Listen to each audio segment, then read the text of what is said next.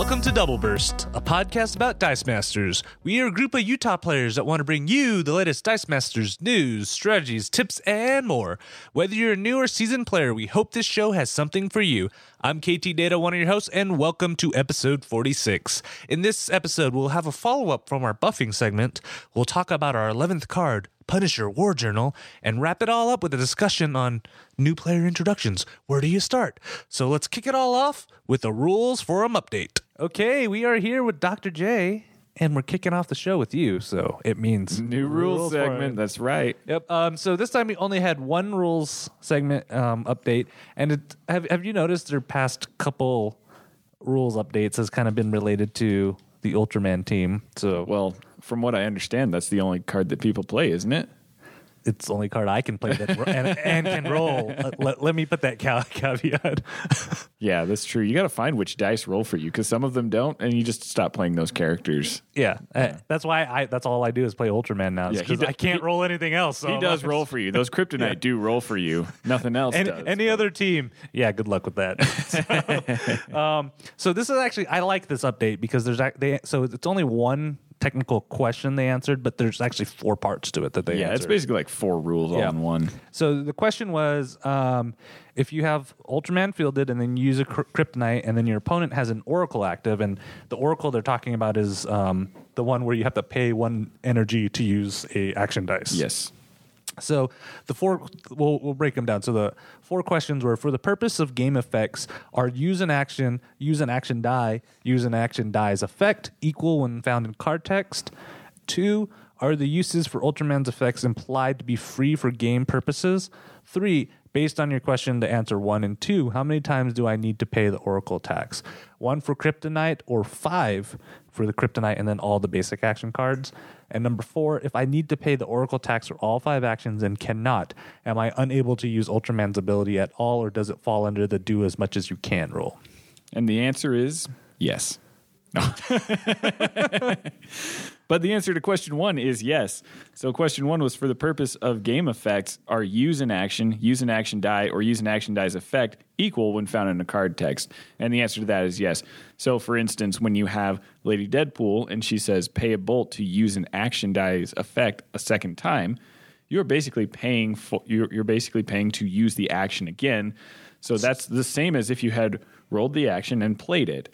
The same is it's the same for Ultraman. Yeah, when you use the effects of the basic actions, it's counting using an action. Yeah, so in terms, let's say, use the Lady Deadpool as an example, you could double the action effect of the Kryptonite, or you could double the action of any of the 4 basic actions, right? Because now you're considered, like how we played it here, it used to be if you didn't have the die and you moved it to the field, you couldn't do that. Yeah. I've been waiting for this ruling because they've worded this in so many different ways. We're like, well, is that them trying to make it clear, or is that them trying to make the effect sound different? Yeah, exactly.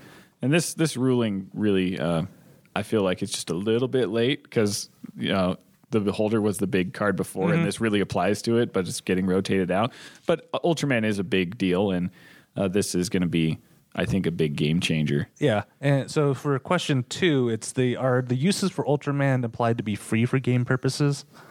And they answered, no, you're using the actions as if you had rolled them, which may or may not be free.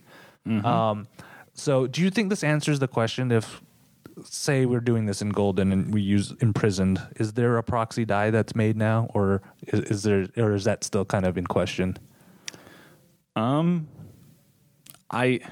don't even know. Like, I don't know if that was ever the way it was intended to be played or not. But I don't feel like this really adds anything to that discussion, honestly. That's always a question. You want to see if they answer something in an inverted way, but yeah. That's so, and then so 1 and 2 kind of compounds into 3, right? Where they're asking how many times do you need to pay the Oracle tax, and they answered that you have to pay 5, right? 1 for the Kryptonite and 1 for each of the other basic actions. So Ultraman does not make the use of those actions free. They're just like if you're using an action. So if you have anything that taxes action usage, for instance, Lex Luthor in Justice League that makes an action is it basic action? I think it's basic action. So basic that would action be 8 cost energy. 2. That's going to be 8 energy they have to pay. And this brings us to the last part of the question. Question 4, if you need to pay the Oracle tax for all 5 actions and cannot, am I unable to use Ultraman's ability at all, or does this fall under the do as much as you can rule? It doesn't fall under the do as much as you can rule. If you cannot pay for everything up front, from what I understand, if you can't pay for it up front, you can't use the ability. I mean, you could, if you have 1, pay for the kryptonite, but if you don't have 4 more, you can't use the Ultraman's effect, because the kryptonite is its own effect to blank something, and then Ultraman's is if that die was used. So it's kind of a two-pronged effect. Now, the real question that comes up is, say you have something like imprisoned, and you're going to use that to imprison Lex Luthor. You could pay 1 energy, use imprisoned, take him out of the field, and then use the other 3. You know, that's kind of another question. It's because Lex Luthor's technically not in the field anymore, right? Yeah. So his ability shouldn't trigger. You can start down that path, and you know you can finish if you're using imprisoned first. So there does need to be probably a little bit of clarification there. But overall, this is a really solid rule update. Yeah, and I liked it because it cleared up a lot of questions we've had. And especially now since action die use has just skyrocketed since the beginning of the game, right? Absolutely, yeah. I also think in meta play and modern, where we may have thought that Ultraman was going to be really big, this might really bring back how many people are going to use him. People are going to have to tweak their teams and try to go with the flow and adjust for it to make it work a little bit better. Definitely, I think action taxing is going to be important. Mm-hmm. All right, so that's the only update, and hopefully we'll have you on next week with another ruling update. And we can always cross our fingers. Maybe it'll be another Ultraman ruling or something, or hopefully maybe it'll be a Killer Frost ruling. No, she's great just the way she is. We can errata like her rare and make that better, but all right. So so we will see you a little bit later on in the show then. Sounds good. Okay, we are here with Ken Pohl. How you doing, my friend? Doing good, man. So based on the feedback that we've been getting from our recent applied versus active buffs segment, there were I think we got a couple questions that people were asking. So we wanted to actually put a couple clarifications out to you guys. So one of them was in the rules forum, instead of using active effects, WizKids quotes them as a static. The word static. So if you listen to our discussion when we're talking about active effects, we're we're talking about what WizKids references as static. The reason why we like active because it makes a little bit more sense in terms of it's actively keeping updating. It's actively resisting whatever it is that you're trying to do. If you're trying to move it, if you're trying to alter it and manipulate it, it is actively resisting that. WizKids, I understand their logic. Something that is static is staying still. I tend to think of something that is static being immobile, not so much in a more fluid, in a resisting. Not that it's resisting moving, but that it's just not moving on its own. So I prefer active, but WizKids like the word static, so on that whole episode, every time that I said something about an active effect, either way, the word that they use is static. Yeah, I think their definition on what they put as static is probably a good way because it's like while blank is active or while blank is attacking. Yeah. For us, we were focusing more on that the word while. Yeah. So in terms of that, and then we also had some other questions. I think about was it the basic action die or? Well,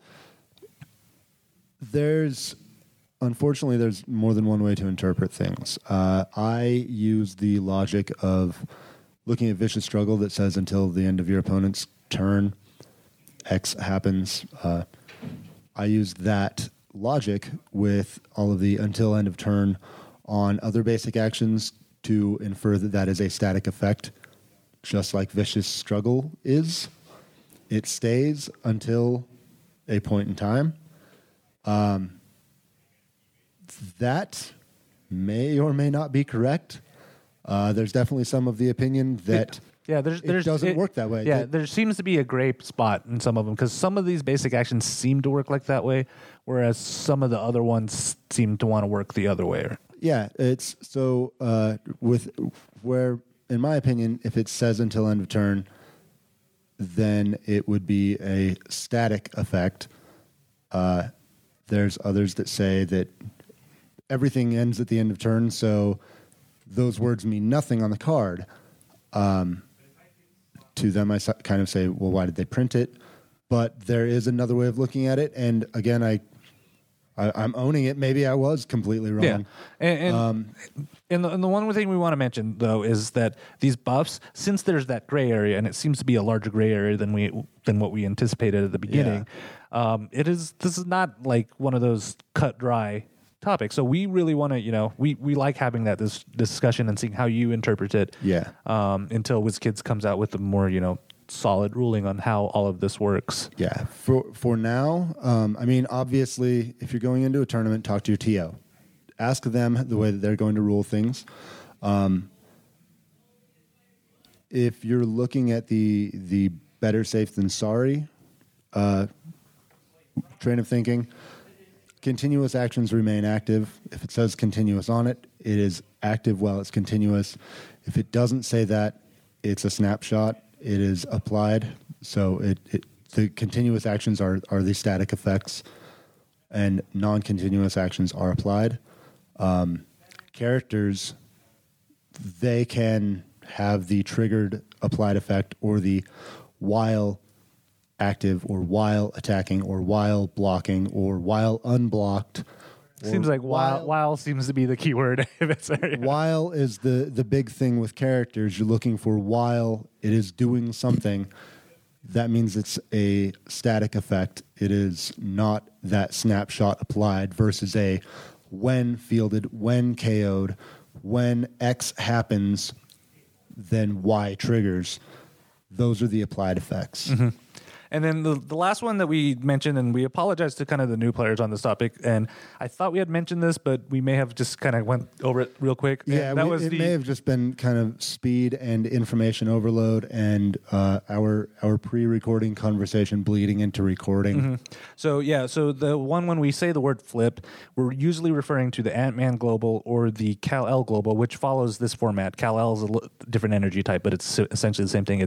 So for Ant-Man, it's pay one fist, switch the attack and defense values of one of your characters. So you look at the stats on your dice, and if your attack is on top and your defense is on bottom, you are flipping those values. That's what we're talking about when we say flip.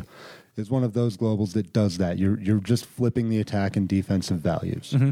So that's pretty much it. What we just want to do a quick clarification for people, because I like I said, this is a topic that is a little bit more confusing, and I know that some people may learn in different ways too. Because like for me, when I see this on paper, it makes a lot more sense than when we're kind of discussing and stuff. Yeah. But one thing I do encourage though, and what we did appreciate, because we heard back from you guys. You guys, we heard from a few people. I had a good long conversation with Paul, who I know we've mentioned on here before. If you are in any of the Big Dice Masters groups, if you are in any way active over on the reserve pool, I'm sure you have crossed paths with Paul. Paul is a great guy, and me and him had a long, long conversation about this segment, and I appreciate anyone that's ready to help me figure it out, help point out where I was wrong or where we're not seeing eye to eye, and taking the time to keep us honest and keep us as informed as we can. Yeah, because we are still human and stuff, and we also have Dr. J on the team. He apologizes, by the way. This was all his fault. He was wrong. Yeah. So Ken, we will actually see you a little bit later on to this show where we have a packed show full of information, but we want to just give you guys this quick clarification and updates. And again, if you still have any questions, please shoot us an email, doubleburst@ktdata.net or facebook.com/doubleburst. We're happy to talk to you, and to all of, especially the newer players that were more confused by this. I am sincerely and personally sorry to you. I apologize for any confusion or any unnecessary arguments with TOs or more experienced players, any problems that it may have caused.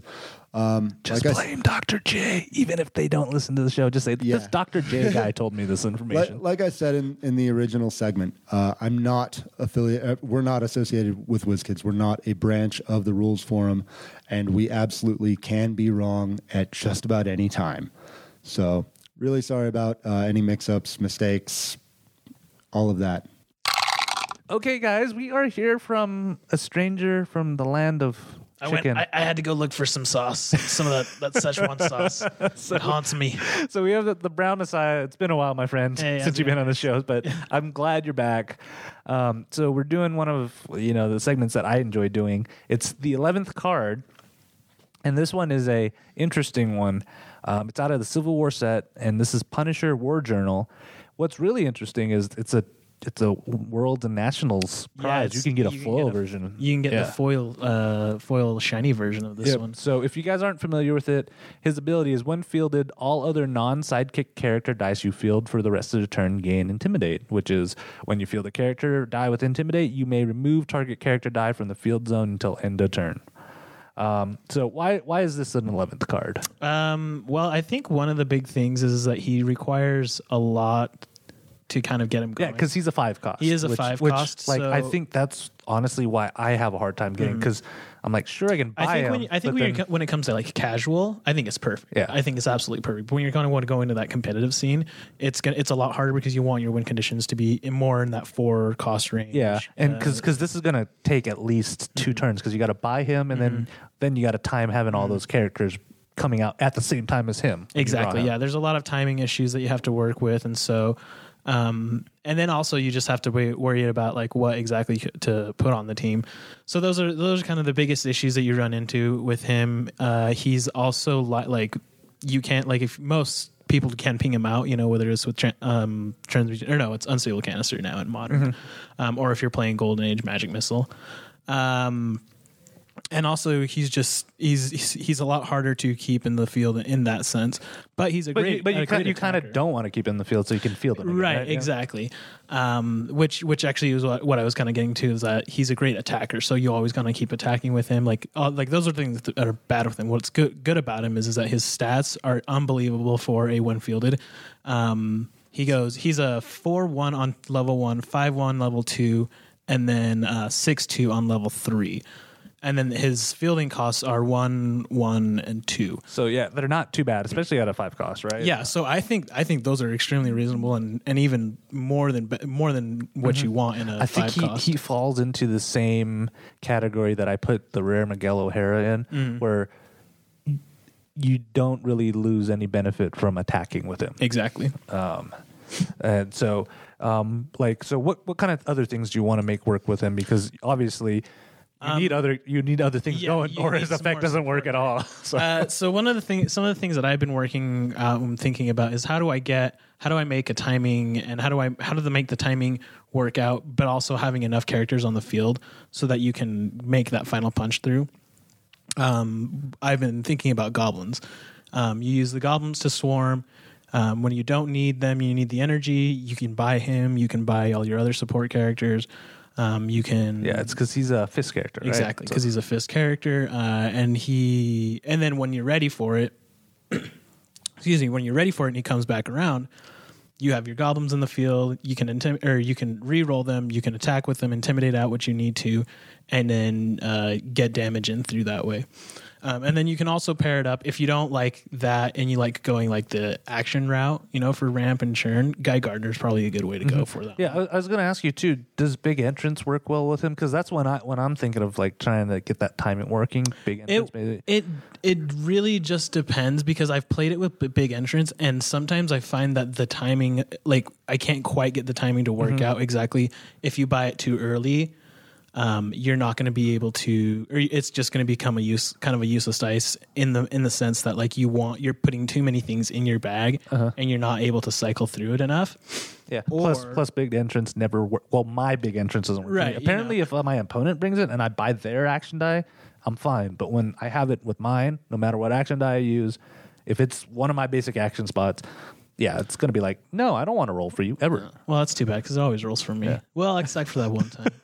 But no. So if you want to go like the big entrances work. I just haven't found a whole lot of success with it. So with the Guy Gardner you mentioned, it's it would be Blinding Rage, the one that gets the buff, right? It's one from the starter War of Light, but Blinding Rage, and he gets +1 attack for each other attacking character die. And he has to attack. Which helps because you're.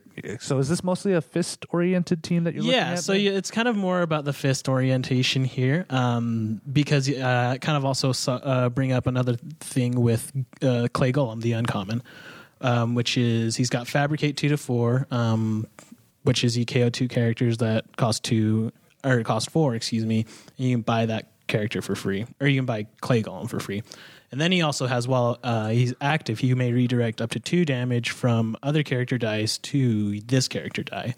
That is only per 1 Clay Golem, but it's an excellent way to deter some ping damage. Also, like if they're attacking with something and you want to just mitigate some 2 extra damage, you can redirect those 2 damage to Clay Golem. And I hate to ask this, but how well does this team work when you use a bard or the front line? Well, I mean, it works because the whole the whole goal is you're trying to remove blockers, right? Exactly. So, yeah, the whole idea is that you're supposed to be removing the blockers and getting in, punching through the damage, and that is one of the big things that I had trying to put this team together. Of well, how do I get that final punch through? And that's why the Guy Gardner is there. With the goblins, however, there is a possibility, again, to be more casual, but you could do the 3-cost one, and it's anytime it's a 3-cost uncommon, and they believe they get +1/+1 for an adventure, or I think they just get +1/+1 if a opponent has an active adventure. So no, then it's the rare one. So if it's the rare one, it's 3-cost as well, goblin. If a goblin is KO'd while attacking, put all goblin dice from the use pile into your prep area. Doesn't that kind of counter the swarm? Well, right. It does kind of counter the swarm, but the way I kind of look at it is well, then you're just loading up for your next turn for the Punisher intimidations. Yeah, because he's a 0/0/1 fielding, so it's going to be cheap to field them back on the field. And that's the other thing, is that they're really cheap here. Another thing that you can kind of do for some more support there is you can use the Parallax. That one's still legal in Modern Age. And then you can also do the old trick, the Juggling Elves, where you have the Elf Thief common from Fair and Under Siege. And you can just field her, steal one of your opponent's energy, then use that energy you stole to re-roll that Elf Thief, hopefully getting an energy side. On top of that, if you've already played your Punisher, they're intimidating. So every time you're juggling Thief, they're just going to keep intimidating people out. Yeah, and you're depriving your opponent of that energy that they may have kept to do something else later to you. Exactly. So that's kind of more of the Modern Age stuff. And then anything for kind of Golden Age, because I don't want really people to forget about Golden Age. So it's really funny when they actually announced that they were going to do Punisher as the foil. I had this team. I was like, awesome! It's all ready for Worlds when it comes around, and it's going to be unlimited. And then they decided to split up Modern Age and Golden Age. I was like, well, that sucks, because now I can't use the team that I originally had put together, which was actually a lot less. Which was a lot more. It's a lot more fun for me because it's a lot. You have a lot more moving parts too. With exactly. So in that sense, I had the rare shield agents that had that allow you to re-roll Avengers at the start of your roll. Yeah, it's actually during your roll and re-roll steps. So the cool thing is if they're on that burst, and if you land on one of those bursts, you can re-roll them again during your re-roll. Mm-hmm. So I would also pair that with Serena. Who is also Black Widow, Serena. And when she attacks, your opponent can either spin down a character or take 2 damage.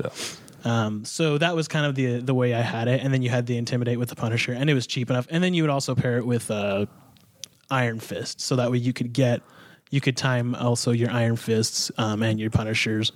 Yeah, do a little bit Fabricate and maybe move a Golem or another Fist character over, right?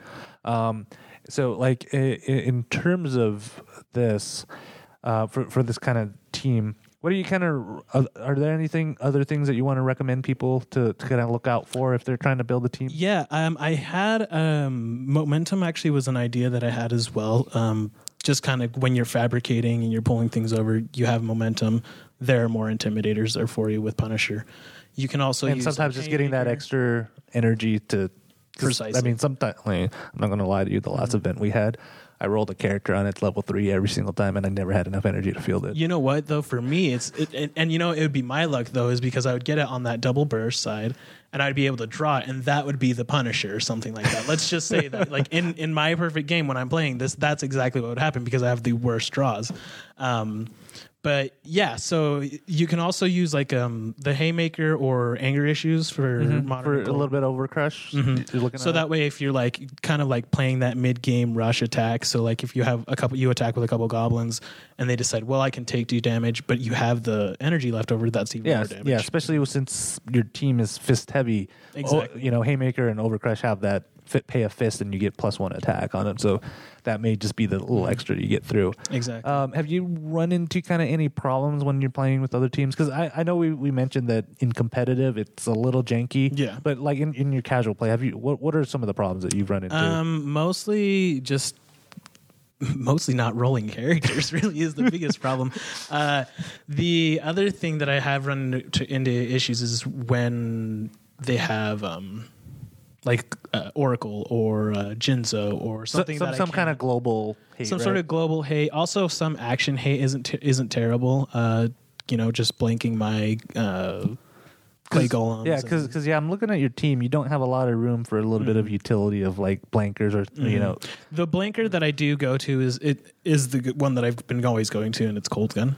Just because it's also a fist and it's a bolt as well, so it's not really that much out of the energy fixing or anything like that. So, and then if in all reality, if you really wanted to make it competitive, I'd say just put rare Gorilla Grodd on it and be done with it, and just you buy Gorilla Grodd. But that's not what we're doing here. So, but yeah, so there's just it's a lot of fun.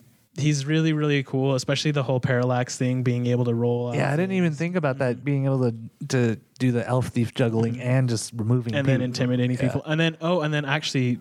Before I forget, one thing that Steve actually mentioned to me and something that he was telling me about was the uncommon Stepford Cuckoos, where you and your opponent have to remove a character die from. So it's almost 2 for 1. So yeah, so it's another 2 for 1 there that you're getting really cool stuff. So yeah, I like this, and so I have to ask you this question: Are you going to attempt to go get a foil? Punisher? I am very, very going to attempt to get a foil. I actually may do it with this Punisher, depending on how things shape out with the next couple sets. But I may win my Punisher with a Punisher. Just to replace him. That might not be a good idea because then he might get the memo and he might not roll for you. Oh well, and then I'll just stay up all night, like rolling all of the Punisher dice that I have, just to make sure. Is this one good? Is this one good? Okay, good. We're all good. And only the one that rolls like 10 times in a row will be the one I take. That's the one that you bring with you on there. So. And then I'll lose it that day or something. Somebody have a Punisher dice? All right, my friend. We will have. First of all, well, I'm glad you're back on the show. We missed you. Thank you. I'm not gonna lie. We missed you. And so we will have you back in a second for our roundtable. And this is a good one too. Because when you showed up, everybody was like, "Oh, is this a new player, a new member of our podcast member?" Who are you, new? Yeah. So our next segment is going to be kind of a new player introduction on where new players should start and go from there, and take it up to the next level. So can't wait. Okay, guys, we have a full crew here. We have Ken Poole, the Brown Messiah, Dr. J, and the KO King. Gentlemen, welcome to our roundtable tonight. I'm actually excited because this is a topic that was suggested by one of our listeners. So shout out to Bob Bird. He was asking us kind of if we had a segment kind of for new players to give them the lay of the land, where our suggestions would be to kind of start out, and what feed we may want to go after you've kind of learned the basic mechanics and stuff about the teams. So what we're going to do is kind of go through that kind of progression. So where do you guys normally recommend a new player should start out in? I think the best place to start is look at what's bringing you into the game. Are you looking to smash Superman up against Batman? You should probably get a set with Superman and Batman in it. If you're looking for a game with tactical depth, you're probably going to be ignoring characters and looking more for mechanics.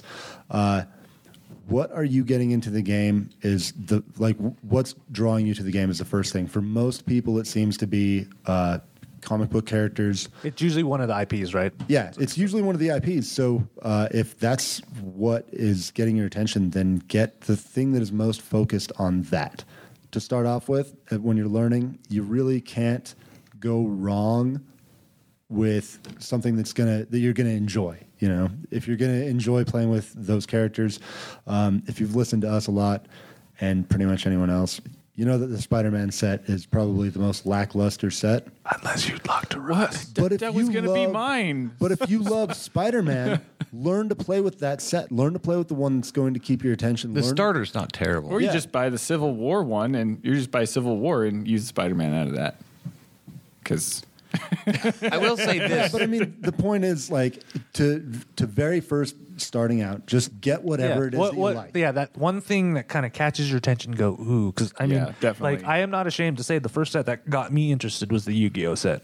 Most people are like, "What in the world were you thinking?" I'm like, I loved Yu-Gi-Oh when I was a kid. I mean, I helped subtitle an unreleased series here. I liked it that much. That's the reason why I jumped into this. I game, enjoy Yu-Gi-Oh. Yu-Gi-Oh set, but the starter is not great. no, the starter's amazing. The starter's actually kinda doesn't the terrible. starter come with 8 cards? Yeah. Like, Yeah. but aside from basic actions, it comes with 8 characters. That's it. Like not 3 Yeah. versions of 8 characters, and 8 characters. One and of 2 the dice for each of earliest them. iterations of the rules whatsoever that just don't make really good sense at Oh, all. yeah. I do not suggest using that rule book. It's great because it's just so goofy when you look at it compared to the other sets. The other thing to be careful of, because I've had this happen a number of times, if they are a Flash fan, try not to burst their bubble too hard right away and be like, "Oh, Flash sucks." Who's your second mean, favorite yeah. DC character?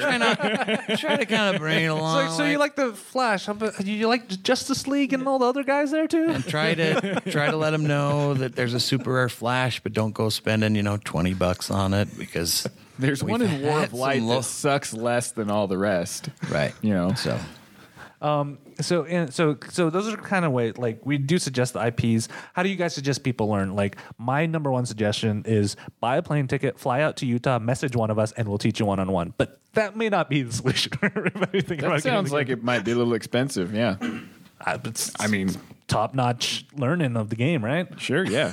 I've always been one that actually who kind of has a hard time and struggling, like when I'm learning a new game and learning out of the rule book. So the way I learned actually was when I first got into Game Haven here and was working here, and they told us to pick a game to learn. I picked Dice Masters because of the IPs and because I like to roll dice. And Nathan had actually learned it out pretty well, and so we started playing a bunch of games casually, and so that's kind of how I was able to pick it up as a new player, and kind of had him like kind of walk me through it and everything, because I went home and read the rule book, and it was just. What? I was so lost. I actually even took it over to my friend's house and tried to play it with the rule book, and I was like, and like, referencing it what? like literally every 5 seconds, being like, well, okay, so I think this goes here, but it doesn't, and all right, let's just play Magic or something. I'm really bad. I actually don't read any rule books anymore. When I get a new game, I'm going straight to the internet and I watch a video. Yeah, if you don't have someone in your area that can teach you, Because I think that we would agree, in I would person is highly- probably the best way to learn how to play this game. if there's some players in your area and you can talk to someone and sit down with someone and have them teach you, that's by far your best option. If that, for whatever reason, isn't an option for you, look at a video. I mean, have the rule book there, but there's learn to play videos. There's plenty of resources on YouTube and stuff. That's going to be a lot easier to learn from than the book. It's also a good way for experienced players to kind of learn some new stuff, is to watch some of those world championships, some of those games. Yeah, but the books, I feel like they've gotten better, but there's also the possibility that my understanding has gotten good enough now that I think some of the newer ones gotten a bit clearer. But the question is, if you're a But new player, we're all biased. I mean, we all understand the game well enough to kind of look past potential flaws in that. I mean, now any of us could even go back and look at the older books and make better sense of it. and then there's also the problem that they may not know which is the newer set. Exactly. So I would definitely go to, like, keep your rule book by you, keep it handy, be ready to look at it, but learn to play from a person, whether it's a person that you're sitting across from or that you're watching on a screen. Yeah, and that's an issue you're going to run into with any collectible game, because once you start playing the game, you're going to have a question about specific card interactions, and that's just not in the rule book. If they did that, then your rule book would be a book, like a textbook, and you'd be referring to it all the time. So, I mean, that's I just wouldn't an mind issue with lugging that collectible around games. everywhere. Right? They make The you pay Dice like Masters Compendium. You know, like in Judge Dredd, I bring the law. Okay, so that's kind of the best way. And slight plug: if you guys do live in Utah and want to learn this game, please message us, and we will make it work somehow to Definitely. meet in person, kind of learn how to play. I've been trying to figure out how to do it at home, actually online. I don't have a camera, but I want to figure out a setup so I can play other people online. So, All right, so what we wanted to do is kind of gather the rounds of minds and see what you guys would recommend, because obviously once you learn how to play, the next step is usually you get that question, okay, what do I need to start playing this game? And everybody's like, well, get a starter set. So what are kind of some starter sets you guys recommend? Well, the Spider-Man one's going to be half the price of any other one, so that might be. Here it's like a third of the I gave this a lot of thought, actually, because there's so many good starters.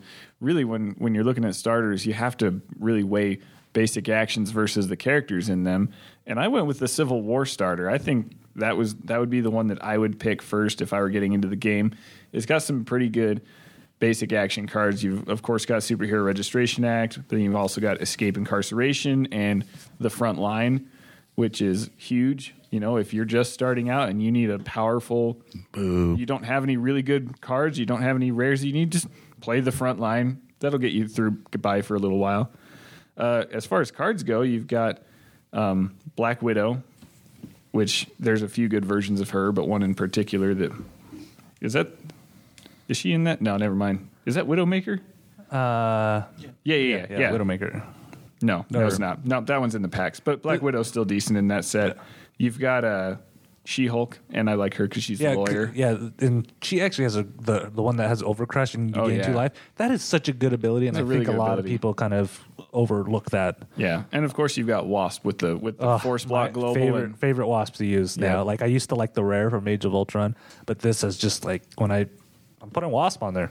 Yeah, and she's got that global, and if you're new to the game, it'll give you a really good strategy between, how to manage your globals. So. And I think her ability actually helps a new player kind of learn that balance between attacking and defending. Yeah, definitely. You could be, even if you're the defending player, learning how to play against that Wasp kind of teaches you when I should block or when I shouldn't, stuff like that too. Because I think it's a good one. Anybody else got suggestions in terms of starters? Because I know that we did a segment on which starters to start out with almost a year ago. Wow. There's been some new ones since then, though. So I've been thinking about this.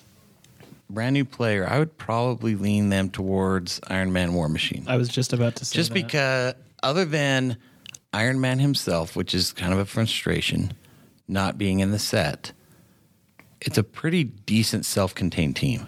Like it's pretty good, especially if you give that person like a common Iron Man, Tin Head, or whatever, something to throw in there. It becomes a pretty viable team. It gives them suit up. It gives them a chance to avoid their bag by just fielding a character that they purchase. And it has some of like the newer mechanics, like fast. Like I love that War Machine they have in there. It is awesome. It's also got global abilities in it, so that Bunch we of can get cheap used to that. basic actions. I really like the upgrades. I've been playing a lot with those. You also even have like Betrayal Plus. Yeah, Betrayal Plus, but also I was going to say the One against many, Howard, guys. sorry. None of us really know the name of this card other than me. what I was going to say. You also are like introduced to different keywords and stuff like ally. I believe Iron Will, Overcrush, if you Iron give Will, sacrifice. on the basic action. It's kind of a good overview of the different keywords Right. that you can see. It's a good contained team. I would think. really like. I was thinking about it too, but then I was like, if you really want to have fun with Suit Up, you're gonna have to buy 2 Right. of them. And so that's the downside to the Iron Man War Machine if you're just starting out, because you can't Right. get those dice any other. I mean, way. there's definitely downside, but to me, it's pretty close to a feel of like a team pack yeah, as opposed to a starter. Like I just feel like it's a good self-contained. Yeah, I agree.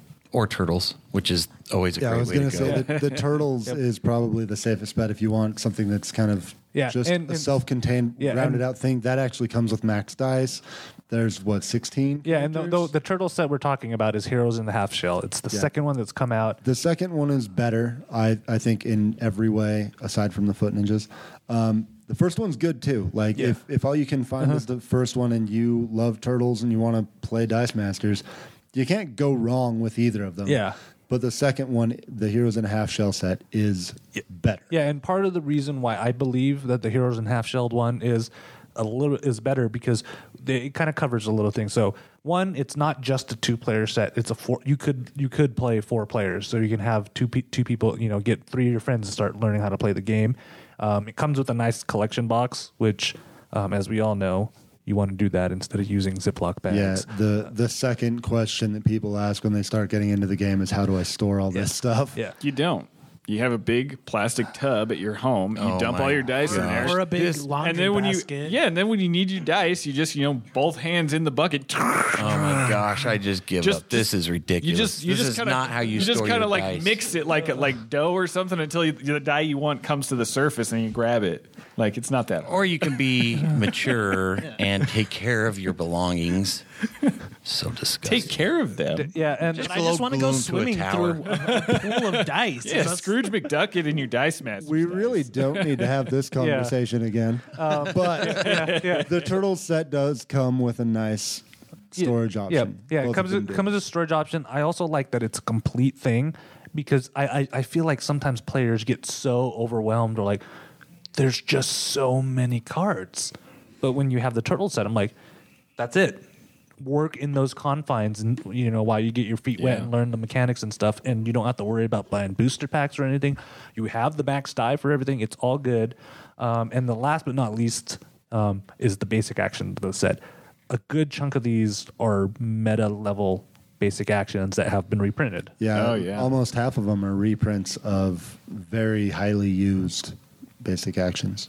Yeah, so like that's why I usually recommend people to go with. It's a little bit pricier than your standard starter, but I think it's that great area where you can learn to play, especially if you're a Turtles You get fan. more in it too. You just get more than a regular starter. So All right, so we've kind of talked a little War bit. of Light's not a bad one too. I just Yeah, want War- to throw that yeah, out. War of Light is Basic still a- actions See, are great. Looking at the traditional starters, I would say War of Light if you want to build teams, because everything's affiliated. There's some really good basic actions. There's some ramping. There's some buffing. There's some KO effect basic actions. All of the characters are affiliated. They do stuff with each other. There's a lot of looking at that in it. And then I would also say if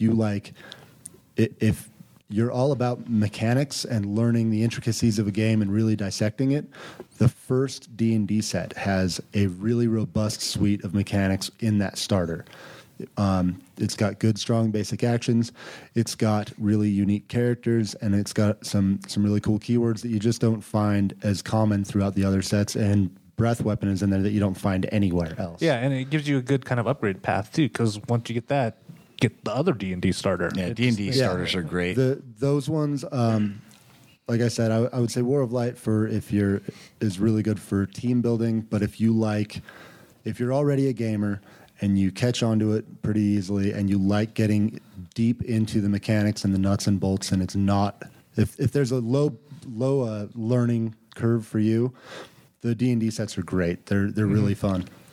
do be aware when you're buying a starter, if you are wanting to play in like events and things like that, certain events, some sets are limited. So you will want to, if you're playing in a modern thing, make sure you have something from War of Light on. Yeah. But if you do want to learn the game and have a blast, man, that D&D set is really good. And I always advise, if you are doing that, talk to your TOs, because your Definitely. TOs, Absolutely. their goal is like, hey, yeah, we want a new player, so they'll give you tips and pointers too. Through all of this, I mean, listen to us and then go find if you have a local scene, if there's any sort of local scene, talk to someone there and have them guide you through. Tell them that you heard what we were saying and you like some of our ideas, or you hate our ideas, or whatever it is. But have them Screwballs on the internet told me this. have them help you, like guide you through your purchase, what you need to play in that area. I mean, there's no sense in buying a starter if locally they look down on half the cards in it for whatever reason, or if they only play Modern or Prime, you obviously don't want to get the X-Men starter because that's going to be useless to you. So definitely try to talk to someone in your local area if there is a group for you to play with. If you're starting the group, you can kind of make your own rules. It's the Wild West. But all Spider-Man all the time. With that, still be aware of the differences between Modern, Golden Age, and Prime, because there are things that are only legal in certain formats. And I would say also with your local area, don't be afraid to go and just play in the events or tournaments. Yeah. We get a lot of new players who don't come. Yeah, there seems to be, especially with new players, because the official term for an event on the WizKid system is tournament. A lot of these tournaments are just more casual plays. People are doing they're not, at least around here, we don't bring, turn 3 kill teams to these events. We're more like, let's try something new. And when we do, it's usually an accident. We go, wow, I'm going to put this away and bring it back out when the WKO comes around. And the other thing that you can do, I know we do locally at all the shops locally. I don't know if other areas do, but prize support typically goes to all the new players unless it's a super rare or rare. So we have a donation box, so a new player can come in and just get a bunch of product. Yeah, like what I did last Thursday. I have no idea if he listens to the show or not, but we have a newer player named Ryan, and I'm like, I don't know what to get. I yell over to, hey Ryan, what sets are you short on? And I literally just grabbed cards from that and just went that way. So kind of going around that route. So we've kind of talked a little bit of starters and stuff. Now that you've kind of gotten your feet wet, you understand the basic mechanics of the game, and you're looking to expand that collection and kind of tinkering a little bit more with the layers that this game brings. What kind of booster sets do you guys start? Because it used to be everybody's like, oh, get Avengers versus X-Men if you can, but it's a different world now. So I would say my opinion has probably changed a little bit since the drafts, the PDC drafts. Because when you guys went down to Lehigh and drafted, and you sent me your teams because I couldn't go, I was amazed at how good of teams you could build right within that set, even in a draft. What set was that? World's Finest. World's Finest. Yeah. That's my suggestion, but there's just so much there.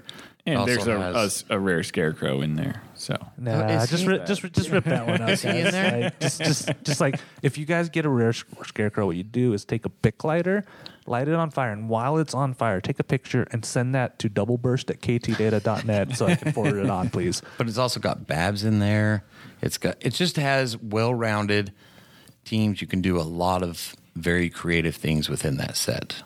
Yeah, and it's one of those sets that the more you look around, the more you start tinkering with it. You can see these layers that start applying to it, and you can that will help you become a better player, because you're like, oh, this card like the Bat Family. And I think crazy good affiliation, and the more you play with it, you're like, oh yeah. And I think that set's going to play really well with the next new set that's coming out, which well. has even more Bat Family. Right. At this point, if someone was asking me, I've learned to play. I like the game. Are you going to say Deadpool? What do I do next? No, I'm not going to say Deadpool, actually. But they can pull that super rare Deadpool. What, or Common Evil Deadpool. What I would tell someone is I'd ask them basically the same thing that when they were getting into the game.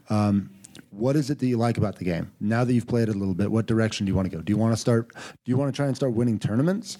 Do you want to start having more fun? Do you want to expand teams? Do you want to get crazy interactions? Do you want to live out things that will never be written in comic books? I mean, what do you want to do? If your goal is to put Iron Man against Batman and you bought the World's Finest starter, well, you should probably start buying packs that are going to get you that Iron Man. If you want to get competitive, start looking at some team lists, start looking at like videos of worlds, and find out where those cards are, start going in that direction, or possibly even looking at singles markets. If you just like the mechanics of it, if you love team building, look for the sets that have a lot of strong affiliations, like World's Finest, like don't do War Suicide Squad, please. Trust me, don't do it. We covered that with strong affiliations.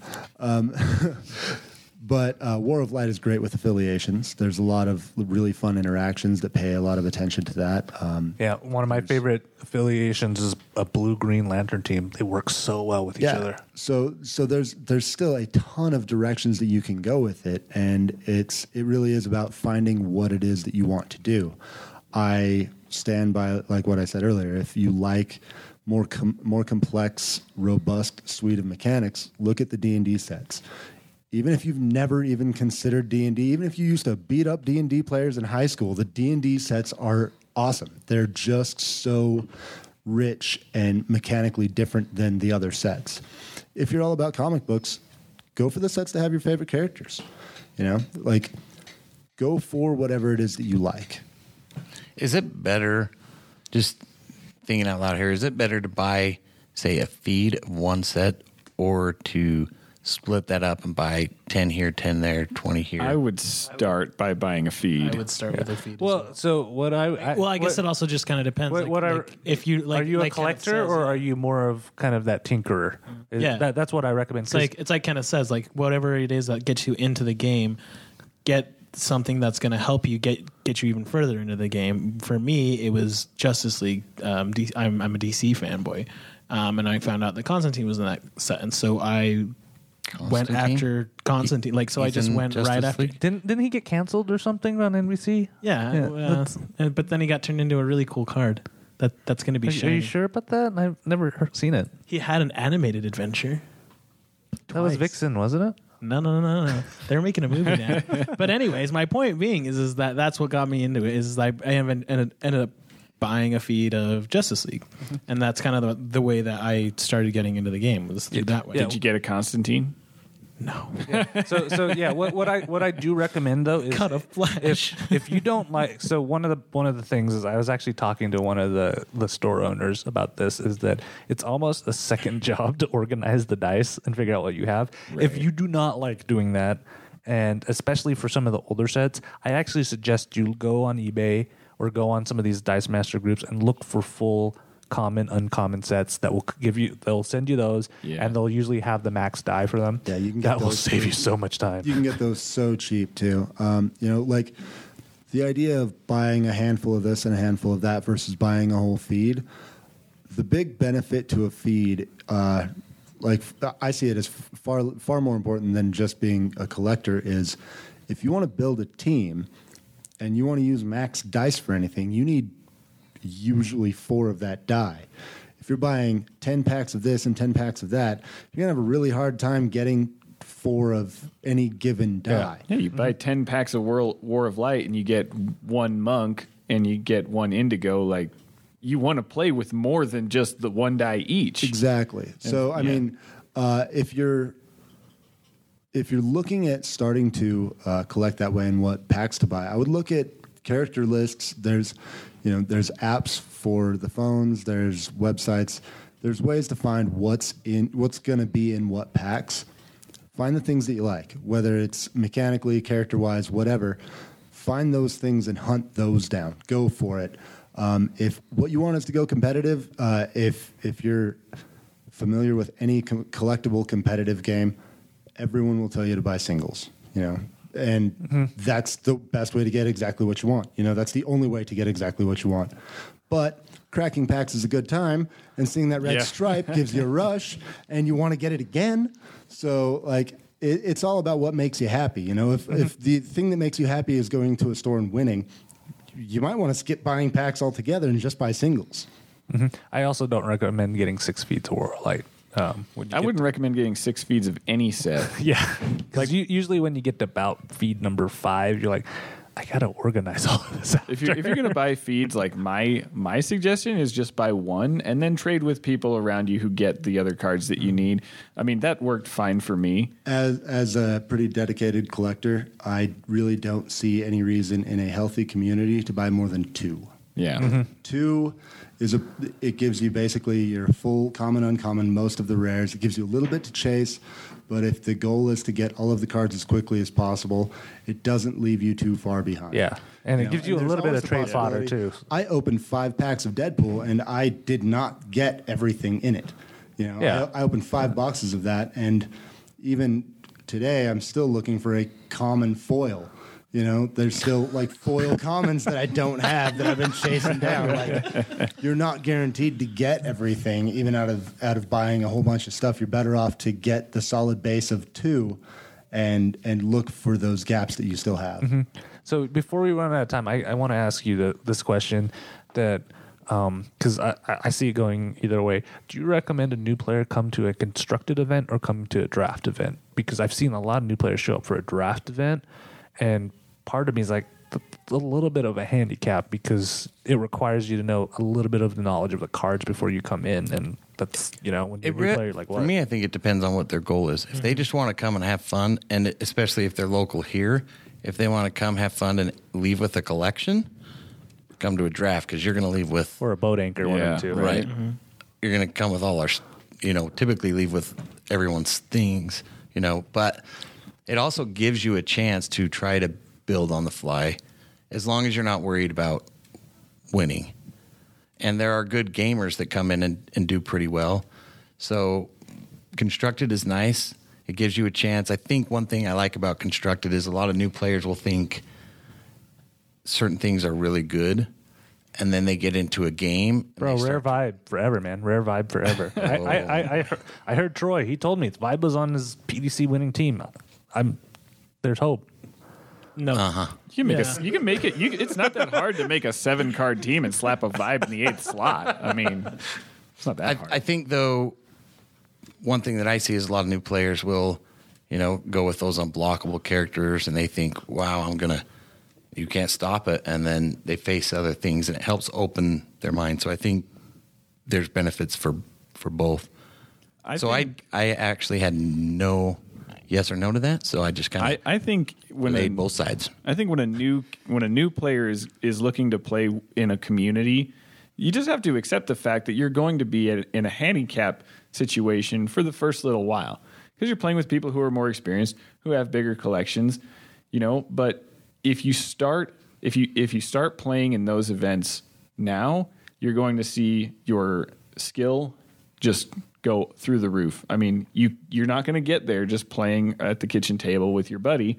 If you really want to get good at the game and have a blast, you got to come out to an event, and just accept the fact that you're not going to win the first few times. That's okay. Yeah. And sometimes even around here, I've had games where I'm like, he can win this round, and it's the new player, and they can't see it. And before, they're like, I can't do anything. Wait. Let's take a step back. Yeah. This is how you smash me in the face this round. Yeah, someone might even teach you how to play your team a little better. Yeah. The biggest factor I see in, do you start off with constructed or draft? It depends on your meta. It depends on the people who are playing. With us, we have the opportunity to play multiple times a week. A lot of us, I think most of us usually play at least once a week, sometimes more. We're not terribly competitive. We're all pretty much okay with losing. We don't show up with the best of the best that we have for each of these events. Where if we only got to play once a month, we might be more interested in only that high level, which is very unfriendly to new players. If your meta only meets up to play once a month or once every couple of weeks, constructed might just be prohibitively difficult for a new player, and you might really want to go with draft because at least then you're on a somewhat even playing field, even if you don't know the cards. On the other hand, with us, I would say come play constructed. Absolutely, come play constructed before you get into a draft because we're going to know what we're doing with a draft so much better than you. But with constructed, if we know you're new, we haven't played with you before, you tell us that you've just gotten into the game, I'll walk you through beating me. I'm fine with that. Yeah. I don't need the prize support. I've got all of the cards. What do I take away by smashing your confidence when I can play all the time? I've got all the stuff, and the only thing that I gain from beating you is or the only thing that I get out of beating you is possibly discouraging a new player, not having a new opponent, not having a new mind in the community. satisfaction of smacking somebody in the face who's not as good as you. I mean, that's I only get that when I beat you, bro. I'm so sorry. touche. Yeah, I don't do that for the same reason I don't go pick fights at elementary schools. Like, I'd rather nurture the new player and get them confident, whether that's by me taking a fall or me explaining where they went wrong or whatever. I would rather them learn the way that next time they'll be better and maybe they can beat me all on their own. Mm-hmm. And one event that is still new that I don't think Utah has triggered one yet, but when you go into your store, ask them if they are ever going to be doing a Dice Masters Sidekick Night. So a Sidekick Night is like WizKids' official event where they want to bring in new players, and in that place, the teacher of the group is going to bring a team with them that you'll be able to use, and they'll kind of walk you through how to play the team against another new player. So it's not that one-sided where you're having two players kind of learn the mechanics at the same time. Diego, would you like to be my sidekick? I think I'm going to bring. I mean, it's been a while since you've played. I'm going to bring Alex as my sidekick. Who's Alex? He's a guy who really likes the game, but he just hasn't had an opportunity to play it yet. I will say that I was going to say actually another pull for starters or constructed events is usually on those constructed events. Here we're all friends. We're all buddies and everything. And What? so when you see what kind of lies are you telling the internet right now? We hate each other. So when you go into your store and you see that group that's sitting there playing and they're having a good time, that to me as a new player says, hey, these guys are having a good time. I'm interested in this game. I may want to start picking up this game. And it's comic books. I like comic books. It's a little bit more of an easier jumping off point than say, hey, there's this draft going on. And usually drafts are a little bit more competitive, even amongst friends. So you want to make sure it might be a little bit harder for your new players to get depends into on who I'm playing. I definitely want to smash Diego and Jared in the face playing. Yeah. KT and Ken, I'm okay. A few weeks ago, actually, like we showed up for an event, and me and Russ were sitting there like yelling at each other about one of the new spoilers from the Batman set, like really like top of our lungs, like going at it. And this new player shows up. I apologize for not recording that. We're by the way, screaming guys. rules, and we're screaming all this like obscure like timing stuff. And I'm just like, I really hope we don't scare this guy off with this argument. I mean, the game's not as complicated as we make it sound. And kind of to that end, to the experienced players, be welcoming, be open, be friendly. Growing the community is only going to make the game better for you. Everyone that I've met that has anything to do with Dice Masters already is on board with that. But be willing to take a loss to help build up a new guy's confidence, or be willing to walk your opponent through their team and how it can best you. It will only pay in dividends and give you more to do and more players and more robust community. Like I said, everyone that I've met that has to do with Dice Masters all kind of has that same attitude, but just it's always good to encourage that too, and as those new players come up, encourage them to be that way to the next generation of new players. The best part about this game is the community, and not just locally. Unless the guys this guy named the KO King. He seems a jerk. He's a jerk. He gets pretty salty. He rules his land with an iron. That guy gets salty when things don't go Puts his out way. scarecrows to scare the young children. Not wins. He just gets salty when his combos don't work. He gets mad when his That's- teams that have Eight characters. eight 6-cost characters on it don't trigger.